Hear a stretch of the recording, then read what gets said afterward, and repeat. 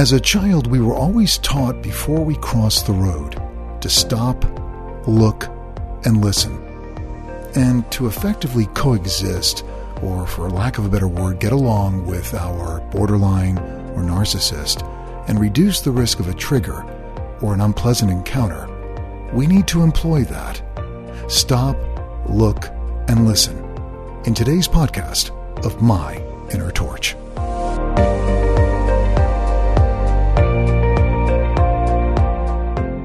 So I really wanted to call this Emotional Miranda Rights, or Just the Facts, Ma'am, because when you think about dealing with your borderline or your narcissist, we go through filtering. If we're smart enough, we filter what we say.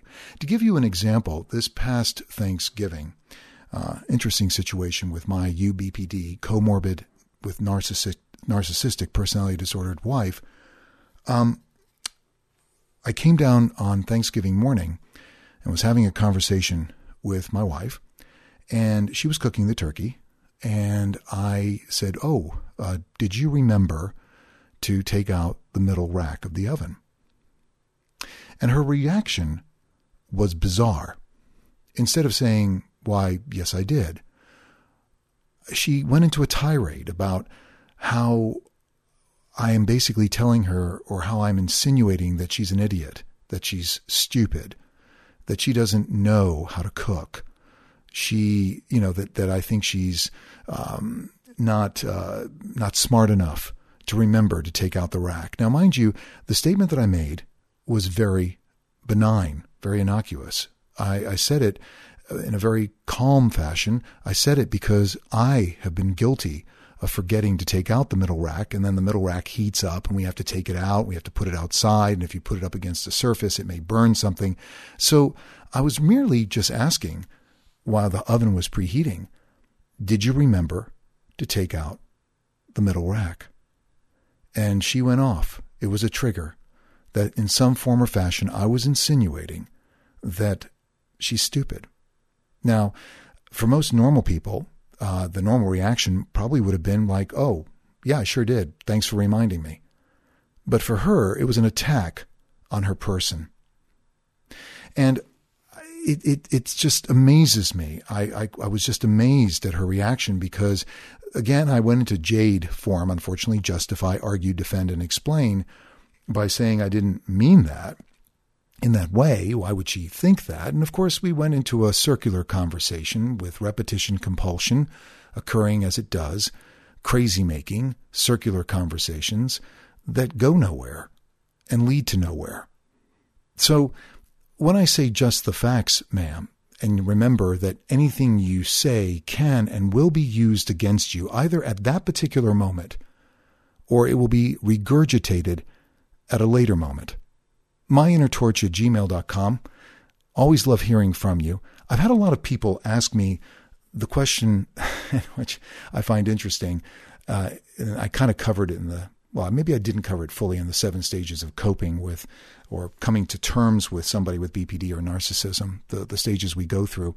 But I've had people email me and say, am I a narcissist? Am I a narcissist if I think about myself?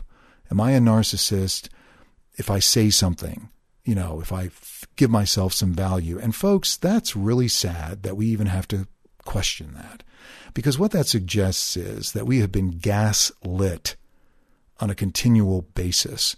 We've been led to believe that we are the problem. And in my previous podcast, it's not you, it's the situation. If you haven't listened to it, please do. This is what happens in these relationships. We are led to believe that everything that is wrong with the narc or with the borderline is because of us. The victim playing that most narcissists do, where they take great offense if you challenge their thought process or if you even ask a benign question. I'll give you another example, which I thought was interesting, which actually happened on the same day. I'm sorry, it actually happened on Friday. Our granddaughter was here, and we were sitting around the kitchen table, and we were talking, and my granddaughter mentioned that she was going to a Christmas celebration, and that they were going to have jelly beans there. And so I was like, oh, that's kind of interesting. I didn't know that they had jelly beans at, Christmas celebrations. Well, my wife, for some reason, when I was having this conversation with our granddaughter, all of a sudden said, okay, enough with the conversation. And later on, she related to me that she had to stop the conversation between me and our granddaughter because I was just hitting home the point about the jelly beans. I was attacking her verbally. Now, of course, this wasn't true, but in my wife's opinion, she was disassociating, living in her own world and creating her own circumstance. She was basically telling me that I was attacking our grandchild when I was just asking questions and just having a conversation. She's 8 years old. I wasn't screaming at her. I wasn't berating her. But according to my wife, I kept bringing it up, and I just kept bringing it up, and I kept shoving it down our granddaughter's throat to the point where she couldn't take it anymore. Mind you, this was again, like the statement of, did you remember to take out the rack, was a very benign conversation. Even our granddaughter's mother, said that she did not detect any hostility or any malice on my part. But this goes to show you how the borderline works, how the borderline thinks, because in later conversation about this rack in the oven, my wife proceeded to tell me that was the first thing I said when I came downstairs on Thanksgiving morning, when of course that wasn't the case. It was part of a conversation. But again, it is just the facts, ma'am. Anything you say can and will be used against you. These are the emotional Miranda rights that we have when we're dealing with a borderline or a narcissist. So, as children, we were always taught to stop, look, and listen when we cross the road. That's what you have to do when you're dealing with your borderline or when you're dealing with a narcissist. You have constantly got to filter what you say. Some people call it walking on eggshells. They will turn the things that you say against you. They will emotionally stockpile those statements that you may have said in a previous conversation, take it completely out of place, and put it into another conversation that you may never have had. That's a disassociation. The point of this is, I have to ask, and we have to be honest with ourselves, do we want to continue with this? And I have to tell you that, again, through the 7 stages, and you do kind of go back and forth where you go into the anger and the denial and the confusion and the absolution, when you give yourself permission. When you give yourself permission to think freely for yourself, because these people will crawl into your head and they will control you. And that's why I said I receive lots of emails from people questioning their own emotional stability, questioning their own, whether they're the narcissist. Well, that's what they want you to think. They want you to think that you are the problem. You're the person with the problem. It's projection. It's kind of assuming their identity because they don't have an identity. They do not have an emotional identity. They haven't matured emotionally. And that's something you have to remember when and if you choose to remain and to continue to deal. It's a very, very frustrating experience. And as I said, I vacillate during those 7 stages with the anger, with the denial, with the feeling like I've been taken advantage of, because we have been. Our very nature has been taken advantage of. This is something I cover in Soul Suckers. They will take your soul. They will take your identity. They will leave you questioning whether you're the person at fault. That's how good they are at it. And are they doing it knowingly? I think for them, it may be a defense mechanism. It may be their way of coping. But folks, it requires so much effort. And at the end of the day, and this is where I'm at right now, you have to sit back. And the old saying of, writing pros and cons before you take a job or before you make a big decision, maybe you have to take a piece of paper and write down the pros and cons of your relationship with your borderline or with your narcissist, and be honest with yourself. What do these people bring to the relationship? What do they offer? Think about it and be honest.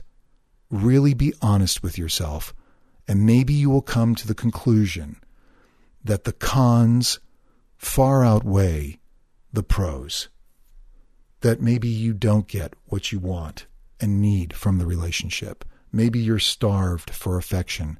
Maybe you're starved for human kindness, compassion, and empathy. These are things that they cannot bring to the table because these are things that they cannot experience, nor are they things that they understand.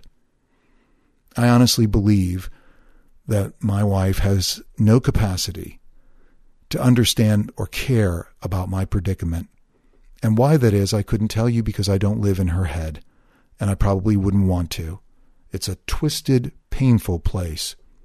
But it amazes me how apathetic she is, how she doesn't seem to think that there's anything wrong with her behavior, and how she can't take onus for it.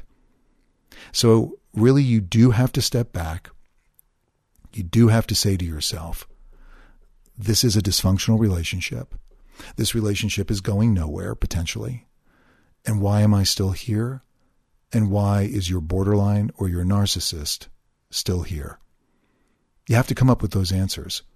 And when you come up with those answers, you can give yourself absolution, permission to make a decision about your future, because it's your future, not theirs. It's yours. You can't control what they do, say, or feel, but you can control what you say and feel. myinnertorch@gmail.com. New episodes uploaded each Friday at 10 a.m. Eastern Standard Time. We enter a very difficult time, and that's the holiday season, fraught with triggers, thought grenades, and experiences just like the one that I had over the Thanksgiving weekend, in which I was involved in this completely inane conversation that just went in circles with somebody not accepting responsibility for what they're saying, somebody disassociating and creating a circumstance that did not exist.